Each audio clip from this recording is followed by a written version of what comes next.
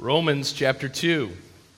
If you don't know where the book of Romans is at, if you go to the Gospels, you will find in the middle of the Bible probably about 55 or 60% of the way through the Bible, you'll find the books of Matthew, Mark, Luke, and John. And then after that is the book of Acts and Romans. So Romans chapter 2. If you're with us for the first time, we started last week a series that we entitled Hypocrite. We're looking at this chapter of Romans 2, and the writer is the Apostle Paul, and he has some words to share with us about God's righteous judgment. In Romans 1, he talks about God's righteous judgment to those who find themselves in blatant and open sin. And yet this chapter is more about what I learned last week is a good name for people, and that is the respectable sinners. Not the ones that are so blatant and grievous, the ones that are out in the open, but the ones that are more subtle. And Paul talks about that as well. So we're going to look at Romans chapter 2, verses 6 through 11 this morning. And as our tradition is, if you would stand as I read from God's Word this morning, Romans chapter 2. And I'm going to read to give us a context, starting in verse 1, and we'll go through verse 11. You, therefore, have no excuse, you who pass judgment on someone else. For whatever point you judge the other, you are condemning yourself, because you who pass judgment do the same things. Now we know that God's judgment against those who do such things is based on truth. So when you, a mere man, pass judgment on them, and yet do the same things, do you think you will escape God's judgment? Or do you show contempt for the riches of His kindness, tolerance, and patience, not realizing that God's kindness leads you toward repentance? But because of your stubbornness and your unrepentant heart, you are storing up wrath against yourself for the day of God's wrath, when His righteous judgment will be revealed. God will give to each person according to what he has done. To those who by patience in doing good seek glory, honor, and immortality, He will give eternal life. But for those who are self-seeking and who reject the truth and follow evil, there will be wrath and anger. There will be trouble and distress for every human being who does evil, first for the Jew, then for the Gentile. But glory, honor, and peace for everyone who does good, first for the Jew, then for the Gentile. For God does not show favoritism. Let's pray. Father God, we come before you. We have your word open to us, your love letter to us. And Lord, on a day where we dedicate children, on a day where many visitors are in this place, Lord, I am well aware of the text that is before us. Lord, we don't know all of how calendars all work together, but this is not an easy text to deal with, especially on this day. Lord, it's tough at times to speak of your judgment, to utter the word wrath, to speak of your anger and displeasure. Lord, for some here, they will think of you as being unfair. For some here, they will think of you as being unjust. But Lord, we know that you have shown your kindness. We know that you have shown your grace. And while, Lord, we declare with no apologies that there's a day coming where some will see your wrath and judgment, we are so very thankful that Jesus Christ came to take away that wrath and judgment for all who will turn in repentance and bow the knee to Jesus Christ.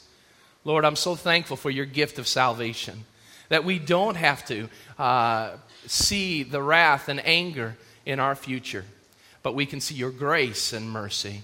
So Lord, as I declare your word this morning, I pray that you would speak to us wherever we may be.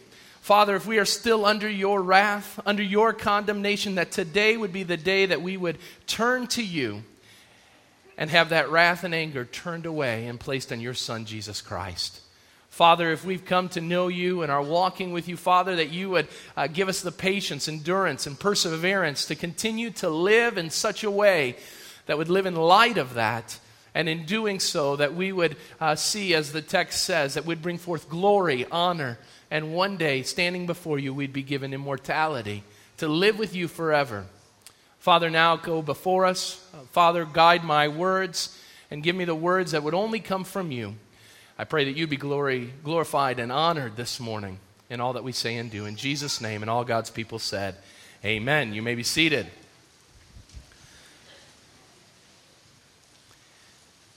In our American culture, there seems to be a love affair with the courtroom.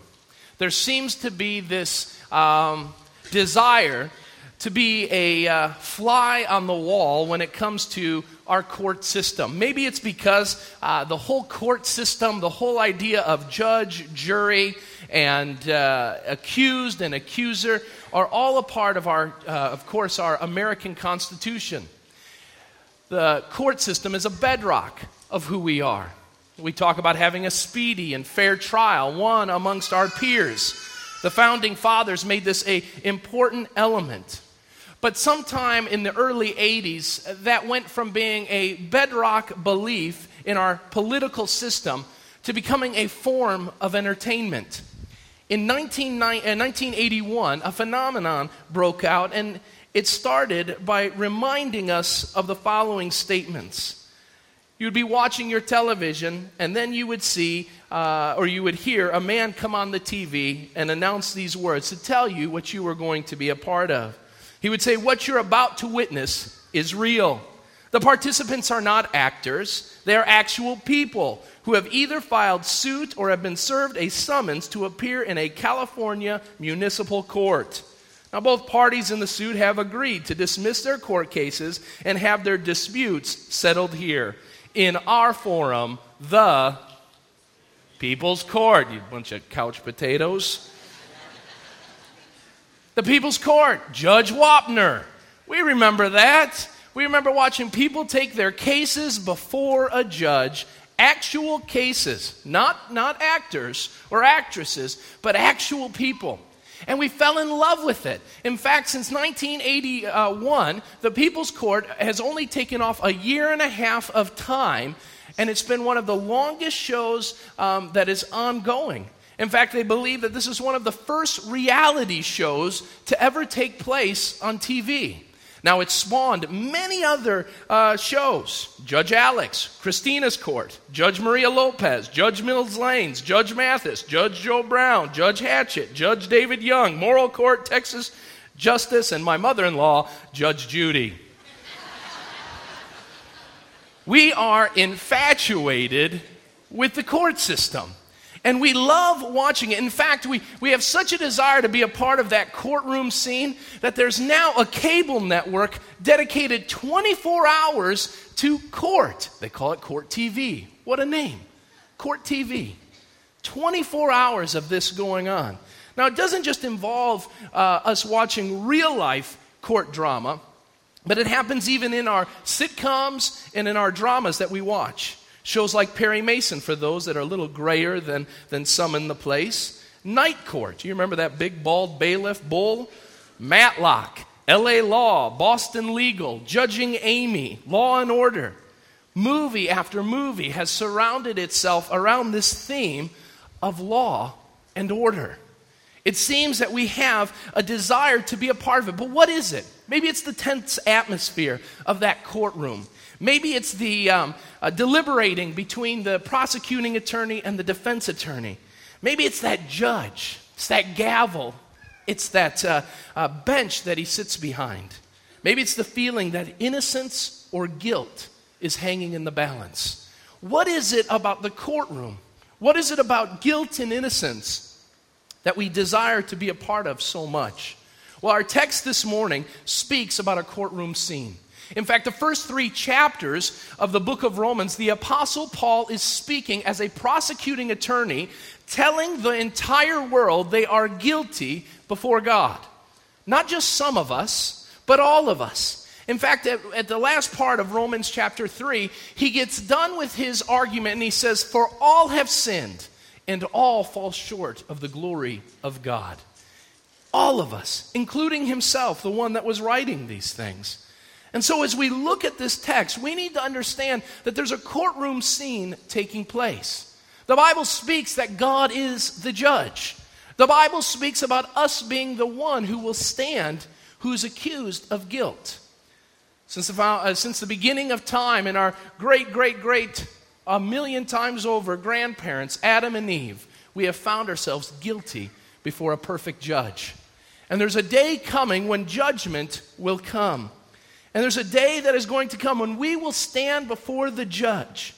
And the question is, when the argument is made against you, what will your answer be? What will you say when the prosecuting attorney says you're guilty of this and this and this? What will your answer be? What kind of case will you bring forth before that judge who is completely holy? And then what will the verdict be? Can you say without a shadow of a doubt today that you know what you will share before that judge? The Bible is clear. There's a day of judgment coming. And so we need to look at a couple of things. If we want to answer that question this morning, we have to understand what Paul says about this heavenly courtroom. You see, our text tells us a couple things. In fact, 4 things I want to look at. The first thing, when we look at God's court, we must understand that his judgment is promised. Write that in your outlines this morning. His judgment is promised. In verse 5, our text tells us, "But because of your stubbornness and your unrepentant heart, you are storing up wrath against yourself." And it says, "for the day of God's wrath." Now it says, for the day of God's wrath, what's going to happen? When his righteous judgment will be revealed. Now understand, God has set a day when there will be judgment. This is one of our cardinal beliefs of Christianity.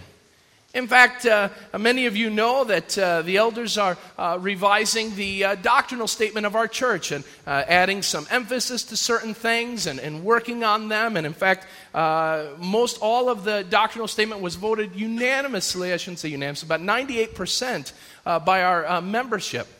And one of the elements that we have in our doctrinal statement is that there will be a judgment of both the living and the dead. This is something we believe in. This is something that every Christian must affirm. There's a day of judgment coming. Now understand this. Paul says that it is inescapable. Look at verse 3. "So when you, a mere man, pass judgment, when you act as the judge, and yet you do the same things, do you think you will escape God's judgment?" It's inescapable. It's not going to be just for some of us. It's not just going to be for the churchgoers or those who believe in God, but the judgment of God is going to be a time where every man, woman, and child will stand before God. It's coming. In fact, Hebrews chapter 9, you don't need to turn there, write this down. Hebrews chapter 9, verse 27 says, "It is appointed for man to die once, and then comes judgment." All of us die. I don't know anybody in my life who hasn't reached a certain point in their life through the life cycle who said, you know what, I don't think I'm going to die. I think, dying is a little overrated. I've watched everybody else do it, and I'm going to stay alive. We don't have that choice. Why? Because the Bible says it's appointed. God has appointed a time where we will all die. I hope for all of us in this place, it's not today, but it's a little longer so we can enjoy life. But it's been appointed. But the same appointment that appoints us to death is the appointment of our judgment. It is appointed for man to die once. That's one appointment. The second appointment is that we will face judgment. Are you ready for it? It's promised. Now, God's word speaks about this, and it tells us a couple things. The Bible tells us that there is this judgment is promised, and it declares a date in time. A date in time. Now, the scripture says, just as we said, a man is appointed once to die. Then comes judgment. It reminds us that this judgment doesn't happen while we're alive. It comes after death. It comes at the end of this age. When God brings this world to a culmination in this age as we know it, then the judgment will begin. Now the Bible speaks of 2 judgments throughout its writings. The first one are for those who have given their life to Jesus Christ. The scripture calls that the judgment seat of Christ. Now, Romans chapter 14, turn there for a moment. If you're in Romans 2, turn to your right to Romans chapter 14. And Paul declares what this judgment seat of Christ is all about. This is what it says in Romans 14, starting in verse 10. In fact, I'll start in verse 9. It says, "For this very reason, Christ died and returned to life, so that he may be the Lord of both dead and the living. You then, why do you judge your brother? Or why do you look down on your brother? Now listen to what he says. For we will all stand before God's judgment seat.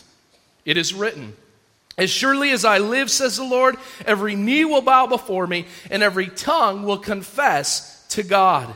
So then, each of us will give an account of himself to God.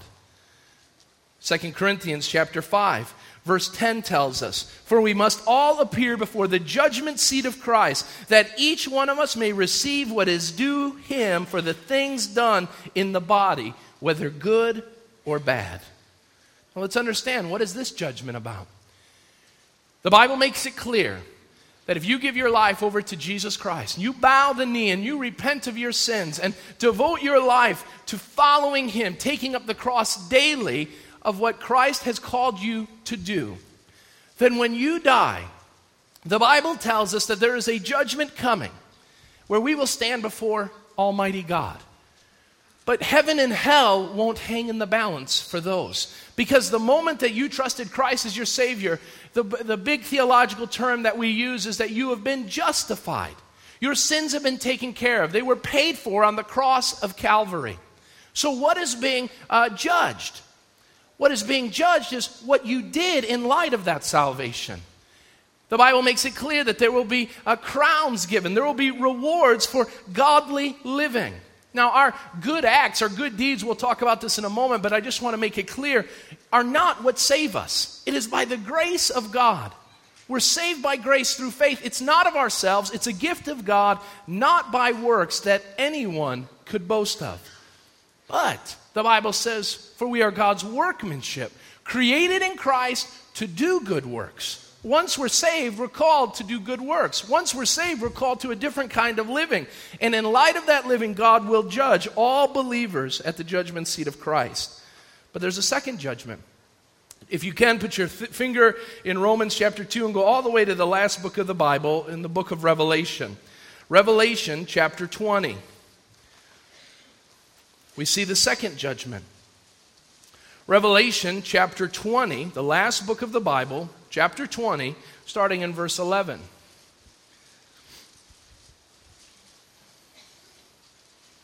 Not only is the judgment seat of Christ promised, but we see a second judgment. Revelation 20, verse 11, and I'll read through verse 15. Then I saw a great white throne, and him who was seated on it. Earth and sky fled from his presence, and there was no place for them. And I saw the dead, great and small, standing before the throne, and books were opened. And yet another book was opened, which is the book of life. Now the dead were judged according to what they had done, as recorded in the books. So all those books that are open are recording the lives of these dead, great and small. And then it says another book was open, the book of life. Now it says death and Hades in verse 14. Death and Hades were thrown into the lake of fire. The lake of fire is the second death. It's hell. Now if anyone's name was not found written in the book of life, he was thrown into the lake of fire. Heavy words on a Sunday where we dedicate children, but true words.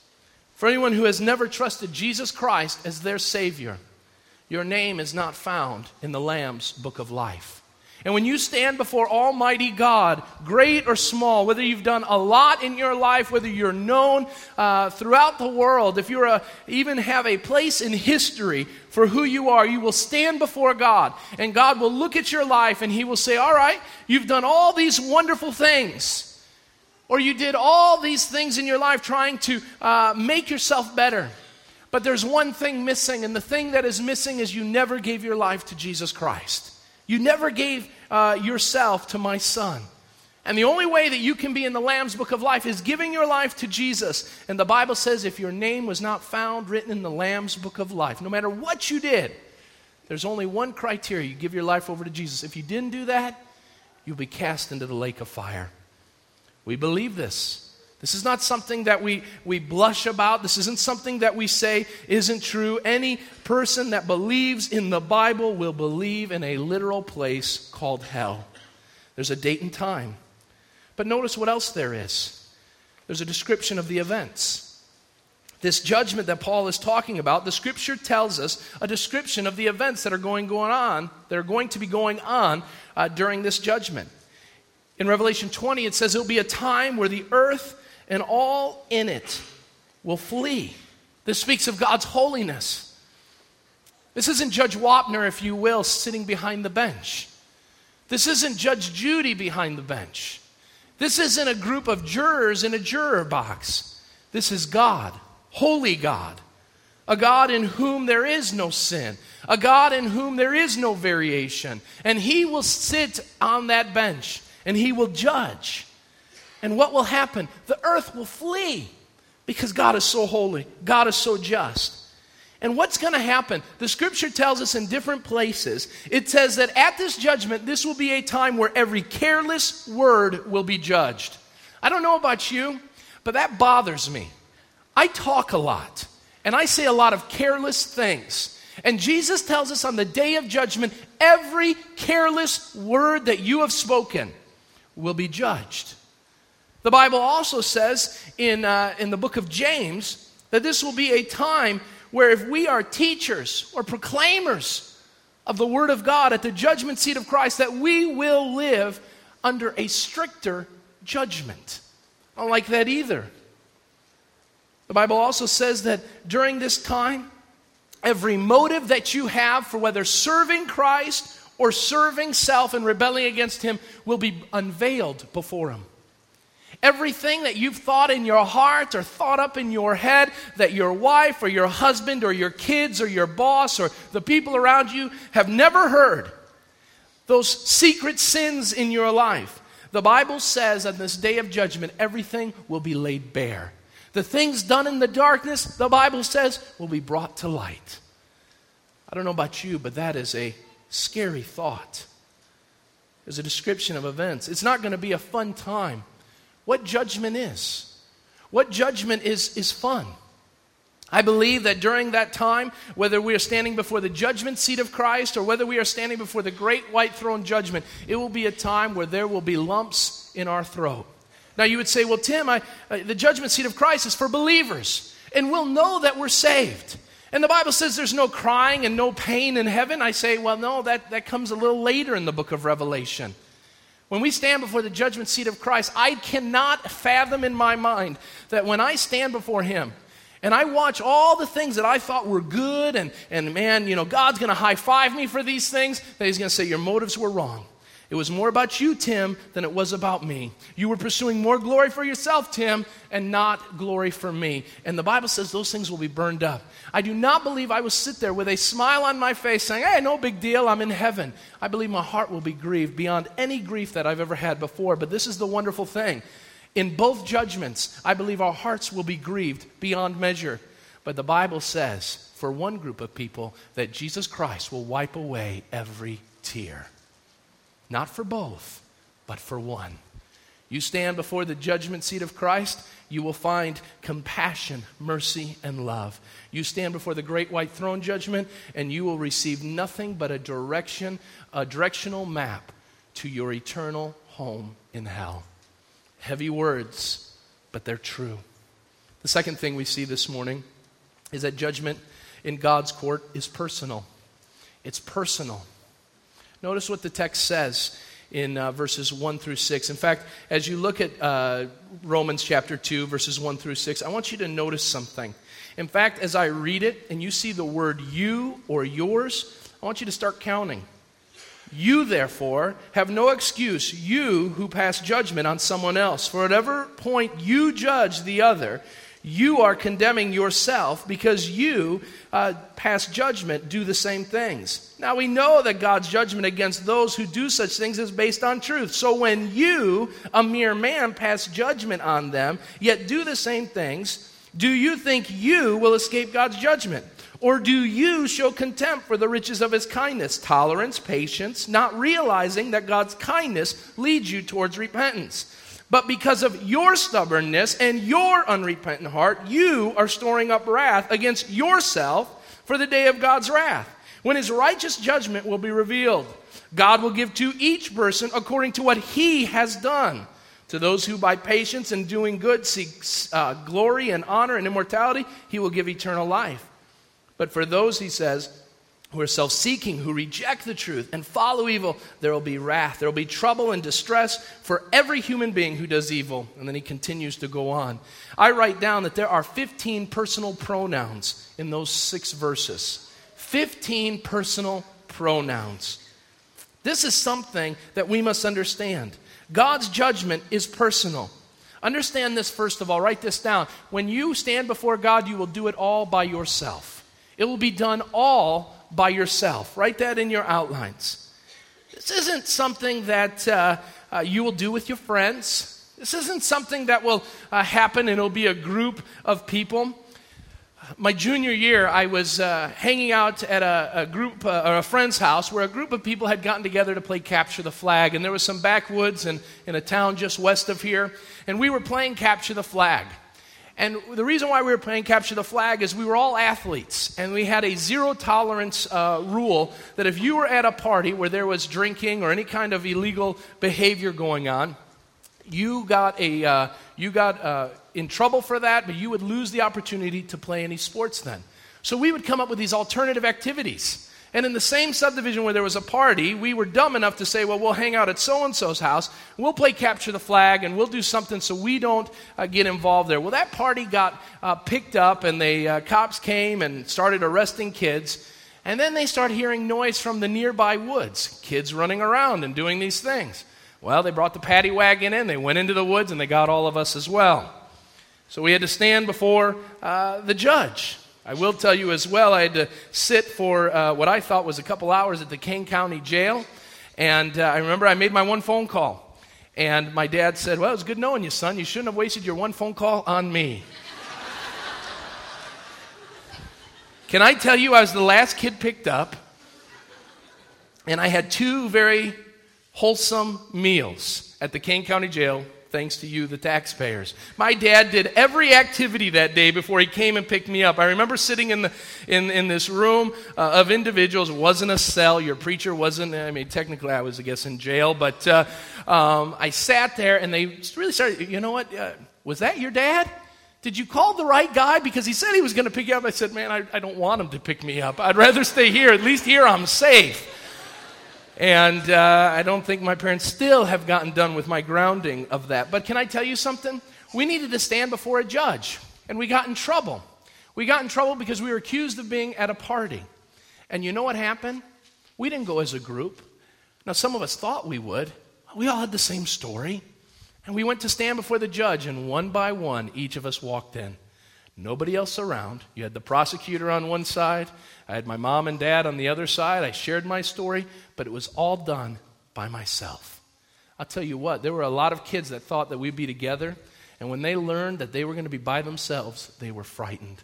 Some of you think that this judgment's going to happen. It's going to be a whole lot of us, and that makes it easier. Anytime, have you ever gotten in trouble as a group? I remember the teacher used to say, who did such and such? You better tell me, and nobody would say anything.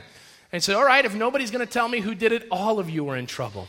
Well, that was bad, but the corporate judgment was never as bad as the individual judgment. I'll tell you, this isn't a corporate judgment that goes. This isn't having mom and dad sitting around with you. This isn't you getting together and it happening as a group, but you're by yourself, the Scripture says. You'll be judged. You'll stand before God on your own. Notice what else it says. It'll be done. God's judgment will be done according to what you've done. When you're judged, how are you going to be judged? According to what you have done. Look at what the Scripture says. It says, God will give to each person according, in verse 6, to what he has done. Not what mom and dad have done. Not what faithful grandma did back in the day. Not about what you thought about doing. Not about what your intentions were. Not based on what others have done or based, on what others haven't done. And understand this, God's judgment is not judged on a curve.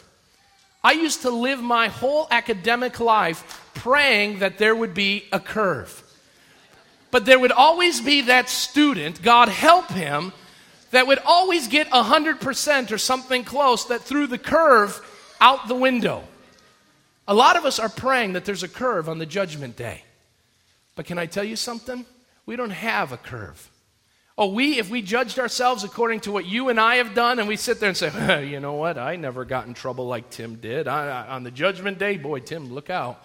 But according to what Tim has done, what I've done, I'm sitting pretty.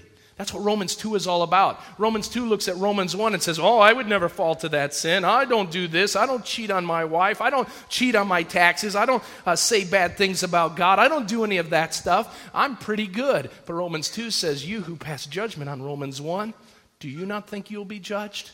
Judged according to what? According to what you have done. So what are we to understand about this? We need to understand two things. Number one, for those that don't understand the totality of what Scripture says, this does not mean that you are saved by the things that you do.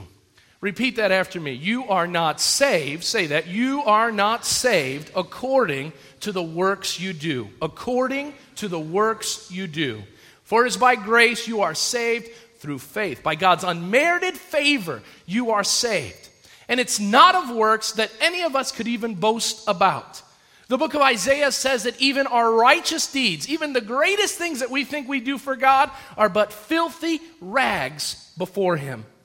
So it's not about the works that we've done. So why would Paul say that in the text? It is because he is saying whether you are a sinner or, if you will, a saint, that belief system, that way of life that you've lived will prove whether you're with Christ or you're not. If you call yourself a Christian, the proof is in the pudding. If you talk about being a Christian, then the old adage is true. The walk needs to match the talk. I could tell people about all my love that I have for my wife, Amanda. But if I never show it, my love will be put on trial, and it will be found that I am not truly loving my wife. The verdict will be in. No matter how many times I say it to be true, it's based according to what we've done. Now notice, beyond that, not only is it personal and is it promised, but it's particular. God's judgment is particular. Now when I mean this word particular, I mean it's focused. It has a certain element to it that is a beelining, if you will, to a certain thing. And that is there are two things that are going to be, two lives that are going to be looked at. As God looks at your life, He isn't going to put you in and say, okay, all the mechanics over here, all the bankers over here, and or all the men over here, and all the women over here, or all the religious people here, and all the non-religious people there. There's two camps that are, but they're none of those. There are two camps. He's going to look at your life, and you're going to be set up into one of those two camps. The first one that Paul talks about is the self-centered life. The self-centered life. Notice what is said in verse 5. But because of your stubbornness and your unrepentant heart, you are storing up wrath against yourself for the day of God's wrath. Notice what verse 8 says. But for those who are self-seeking, who by stubbornness and an unrepentant heart, in verse 5, he says, those that are self-seeking, who reject the truth and follow evil, there'll be wrath and anger. He starts there first. Now, this self-centered life speaks about a couple things. Number one, it speaks about let's see here. I lost my place in my notes here. Self-centered life speaks first of all about stubbornness. Notice what it says. Because of your stubbornness. What are you stubborn to do? You're stubborn to follow God. God says, follow me. God says, worship me. God says, honor me with your life. God says, give your life over to me. And you, instead of pursuing God, you say, no, thank you, God. I've got a better offer somewhere else. It's going to be all about me. I'm going to take care of self. I'm going to look out for number one. And God, maybe I'll get back to you at a later date, but not right now. I'm going to take care of self. And it can be subtle. I've got a job. I've got kids. I've got a house to take care of. I've got to worry about this issue of the recession. I've got goals and hobbies that I want to be a part of. And the Bible says all of those things, while they may be noble, on the day of judgment, the Bible says they will be things that we will be viewed as self-seeking. So it lacks... or it brings forth stubbornness. Write this down. After stubbornness, it lacks submission. It says we reject the truth. But what is the truth about? Look back at verse 3. So when you, a mere man, pass judgment on them, yet do the same things, do you think you will escape God's judgment? Paul is writing, and he's saying that if you think that you can live a stubborn life, and even cast judgment on others who sin bigger sins than you do, if you think you can do that and not be submitting to me and live a life of stubbornness, if you don't think I'm going to judge you, you've got another thing coming. You know, we live a particular way if we know there are consequences coming. I tell my children all the time, do this, do that. And sometimes they casually say, well, I'll get to it, Dad, or they don't even listen. But when I add the final element of that statement and say, you better do this, or this, that, and the other thing is going to happen, it seems to change their motivation. When I articulate that there's going to be consequences to their stubbornness or their own self-seeking of pursuing what they want at the time instead of listening to Dad, their whole idea changes. Some of us say there's no judgment coming. And you say, Tim, what you're talking about is a crock. It'll never happen. And I will tell you, the Bible says that when we stand before Him, that stubbornness and that self-seeking, there'll be a problem. You see, when we begin to diminish or dismiss the judgment of God, we will live a certain way. We'll follow evil, it says. Why? Because there's no consequences. What consequences do I have of doing something that God's Word says not to do unless God is true and there's judgment coming? The consequences of judgment should change the way we live. Now notice what he says takes place. He says it stores up wrath. He says you are storing wrath for yourself. What does that mean? In Romans chapter 1, verse 18, this issue of God's wrath comes up. The wrath of God is being revealed from heaven against all godlessness and wickedness of men who suppress the truth by their wickedness. So God's wrath is being shown, it's being displayed against all wickedness in the world. But now, Paul says just less than a chapter later, he says that we are storing up wrath for ourselves on the day of judgment. The best way that I can illustrate it is the picture that you have on the screen. Anybody tell me what this picture is of? Watch your mouth. Okay, that was funny. Okay, so we've got Hoover Dam. What is on the bottom side of the Hoover Dam? Anybody know what that body of water is? Lake Mead. You guys are smart, man. Someone listened in geography class. Here's the idea that I want you to understand of this illustration. The Hoover Dam is storing up water in Lake Mead. And God's judgment on the judgment day is a lot like that.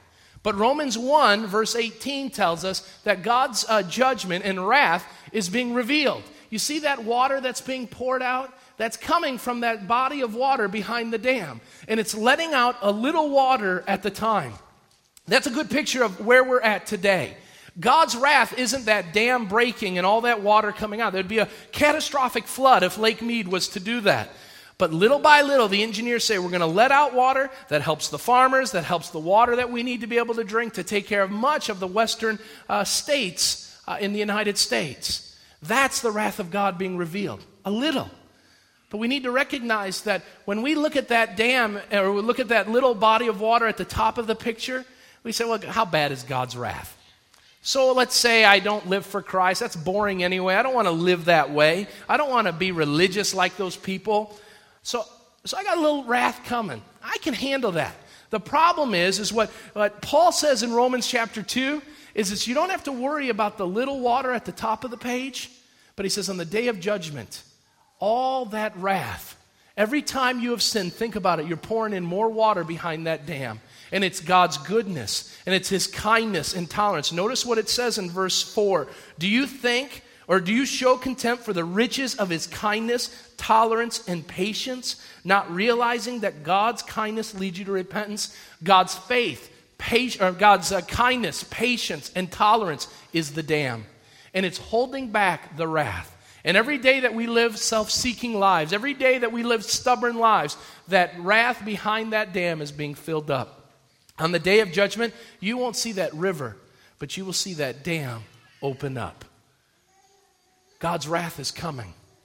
And the question is, do you have Jesus Christ standing as that dam, as the Hoover Dam holding back, taking on the full brunt of God's wrath? Or will you take it on your own? God's wrath is particular, and it goes after the self-centered life. But notice, there's a second one, and it's the Savior-centered life. The Savior-centered life. The second group of people that stand on the day of judgment are just like the first. They're sinners. Every person, man, woman, and child that stands before God are all sinners. It isn't that some are good and some are bad. All are sinners. For all have sinned and fall short of the glory of God. But the one who is in the Savior-centered life has acknowledged their sin and devoted themselves, in light of verse 2, God's kindness and tolerance and patience. And that has allowed us to come to repentance. Now notice what this life involves. It first of all involves a life that lives a life of perseverance. It's a life of perseverance. Notice what it says in verse, verse 8. Verse 8, verse 7, sorry. To those who by patience in doing good seek glory, honor, and immortality, he will give them eternal life. What is the Savior-centered life all about? It's about giving God the glory. It's about giving God the honor. It's about living one day with the patience and knowledge that as I live my life for Christ, there's a day of judgment that will come. And on that day of judgment, I will be vindicated of my sin. Not because of what I've done, but because of Christ doing something for me, dying on the cross for my sins. And on that day, not only will I be given the pass of being innocent before God, but I will also be given the opportunity to live for all of eternity with Him in heaven. That's that idea of immortality. So it involves a life that is involved in the perseverance of doing good, but it's also a life that is at peace with God. Notice later in the text what it says in verse 10. But glory, honor, and peace for everyone who does good. You want peace when you stand before God? You want to be able to answer God when it's time on the judgment day and stand secure before Him? And you bow the knee this morning to Jesus Christ. Give your life to Jesus Christ, and you'll never have to worry about the wrath that is being stored up against you. The Bible says that we are not objects of God's wrath, but objects of His love. What a difference. Because of Jesus, we can go from being an object of His wrath to be an object of His love. Well, how does He do it? The final thing I want you to look at is that in God's court, His judgment is done without partiality. It's done without partiality. Notice what the text says, verse 11. It's quite simple. You don't even have to look at the original languages. It says in verse 11, for God does not show favoritism. God has a certain way He is going to judge, and that judgment will be done without partiality. There's not going to be any favoritism shown on that day. God isn't going to say on the day of judgment, He's not going to say, oh, Tim, you were a Cub fan. God bless you. I love you for that. And I don't want to send any Cub fans to hell. And even though you didn't do everything just right, Cub fans, they got a special place in my heart. He doesn't do that. He doesn't say, oh, Tim, you're a funny guy. I like you. And even though you didn't get it all right, we need a guy like you up in heaven. Need to keep the mood light. It's going to be fun. I need someone to kind of get the people all excited. He's not going to say that either. God doesn't need us, and God isn't caring about, if you will, when it comes on the judgment day, what He likes and you like together. In fact, the Bible speaks that what He likes is so far away from what we like because He's God and we're not. So what does it mean? The Bible tells us in Matthew chapter 7 some things about the judgment day. But before we go to that, in verse 8 and verse 10, it says 2 times for both the Jew and the Gentile. Understand this about God's partiality, that there's no partiality in God. It doesn't matter what associations you have, they won't help. Whether you're Jew or Gentile, your associations won't help you. It doesn't matter who you are, what nationality you are. A Jewish person and a Gentile person, all who are not Jewish, will stand before God, the Bible says in Romans chapter 3, both condemned. You can't say, well, my mom and dad are this, or I'm a part of America, or I'm a part of the Jewish nation, or my people did this, or my people did that. Your associations won't help. Jesus spoke about the judgment day in Matthew chapter 7. And He said, not only will your associations not help, but your affirmations won't help either. The Bible says that many on that day, when He's speaking of the judgment, will say to me, Lord, Lord. There will be a lot of people on the judgment day who will say, Jesus, my friend, my pal, my Lord. And Jesus says, I will tell them, I never knew you. There are some here today that believe that they are in that Savior-centered life. maybe you walked the sawdust trail, you prayed a prayer, you went to church all your life, and man, you knew Jesus. But Jesus said there will be some on that day. In fact, he says many on that day will say, Lord, Lord. They will affirm him as Lord with their mouth. But notice what Paul says. The proof is in the pudding. A lot of us say that we love Jesus, but we don't live like it. A lot of us say we have a relationship with Jesus, but we're having all kinds of mistresses, if you will, on the side. Where Jesus isn't number one, but all other things are.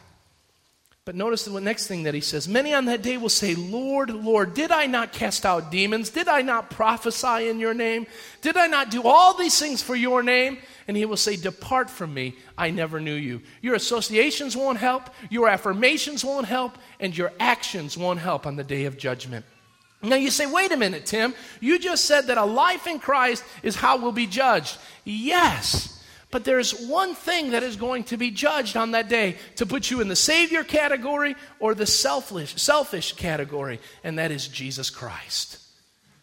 Many on that day will say, Lord, Lord, did I not do all these things? What they're articulating, what Jesus is saying is, your basis of salvation can't be who you say you love, Jesus, nor can they just be what you think you've done. If you think that you knowing Jesus, if you will, and you doing some things for Jesus is going to save you, you're dead wrong.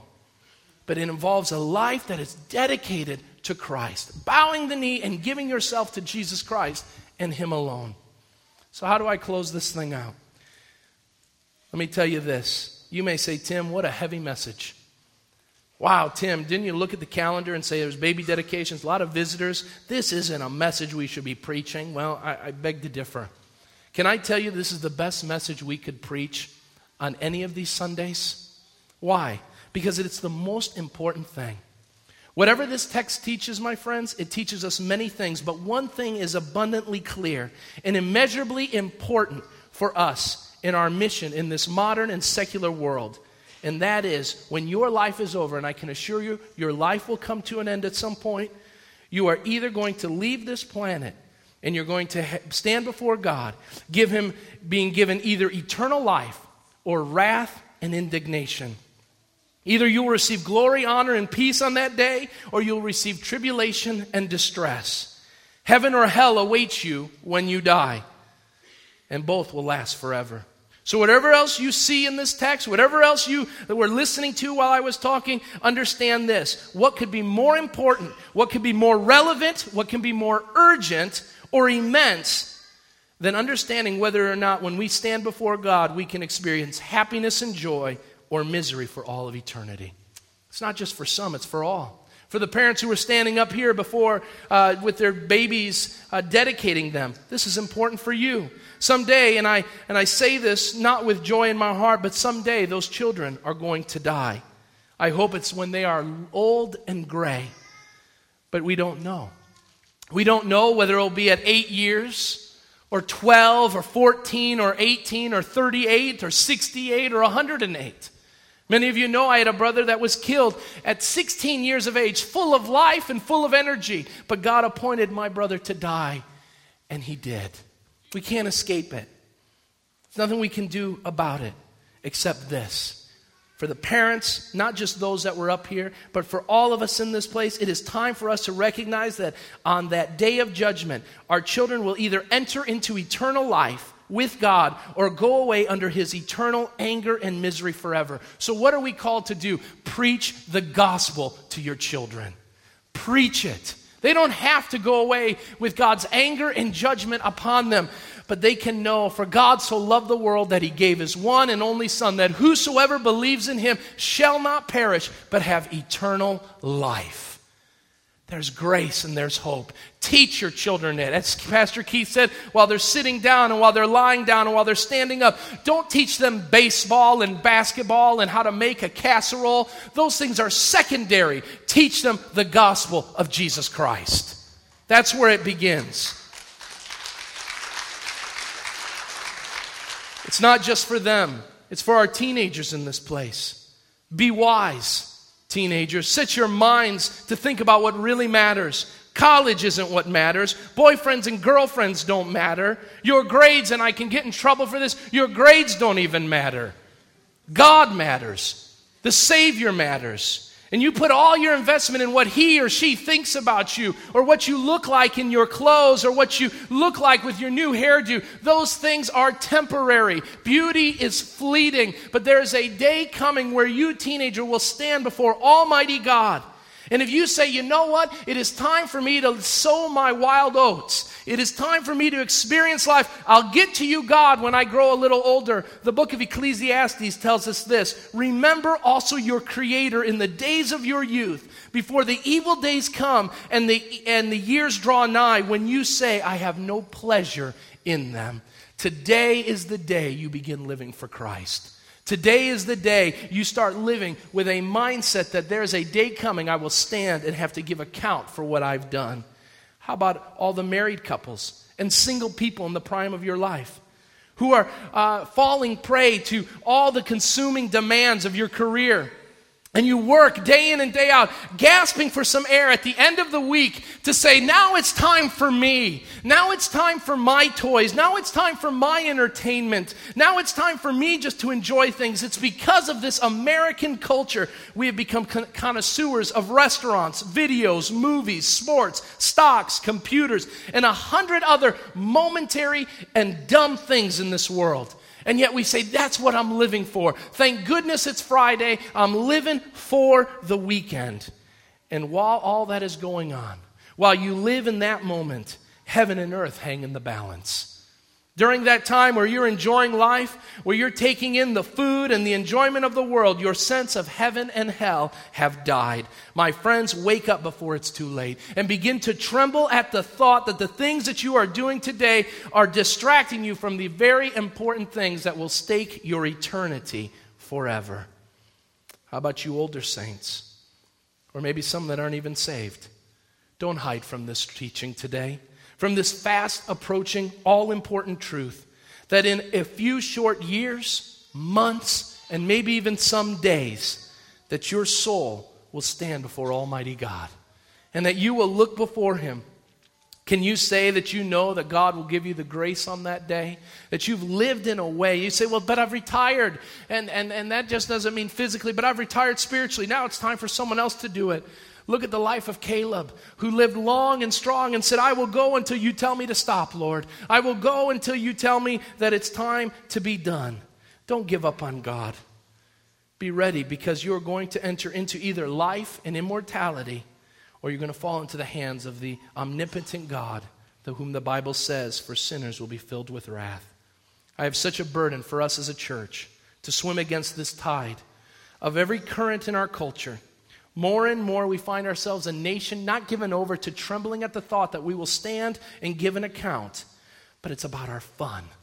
Have you ever thought about the amount of times you've said with great frequency, things were fun, that was fun, this was fun, but can you measure and ask the question of all the activities that you're a part of all the things that you do in your life, how many of them can you say are meaningful, significant, enriching, edifying, transforming, valuable, eye-opening, and above all, God-exalting? When was the last time you were a part of experience that you said, this is what it will be like when we get to heaven? I'll tell you, there are going to be movies in heaven. There ain't going to be fast food in heaven. There isn't going to be your iPod in heaven or video games in heaven. It is going to be a time of God exalting worship and praise. And if you say, you know what, that's boring. If you come here on Sunday mornings and say, hey, I could think of a million other things better to do, then that should it would be a question in your heart saying, if that's what we're going to do in eternity, and I find that to be boring or not fun, then that should say something to you. That should say, I'm not even ready for eternity. Examine yourself with this text this morning. Whatever it teaches this, my friends. It teaches that after death, there's either eternal life, glory and honor and peace, or there's eternal wrath and God's indignation, tribulation and distress. In the twinkling of an eye, before the service will even end, we could stand before Almighty God.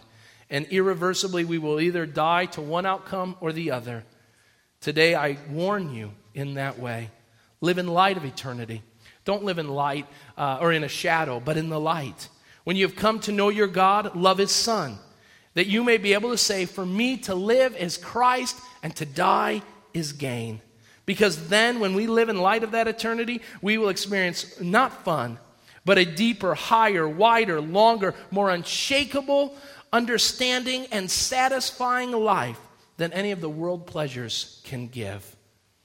It has been said, only one life will soon be passed. Only what's done for Christ will last. Are you living for Christ this morning? Are you living for Christ?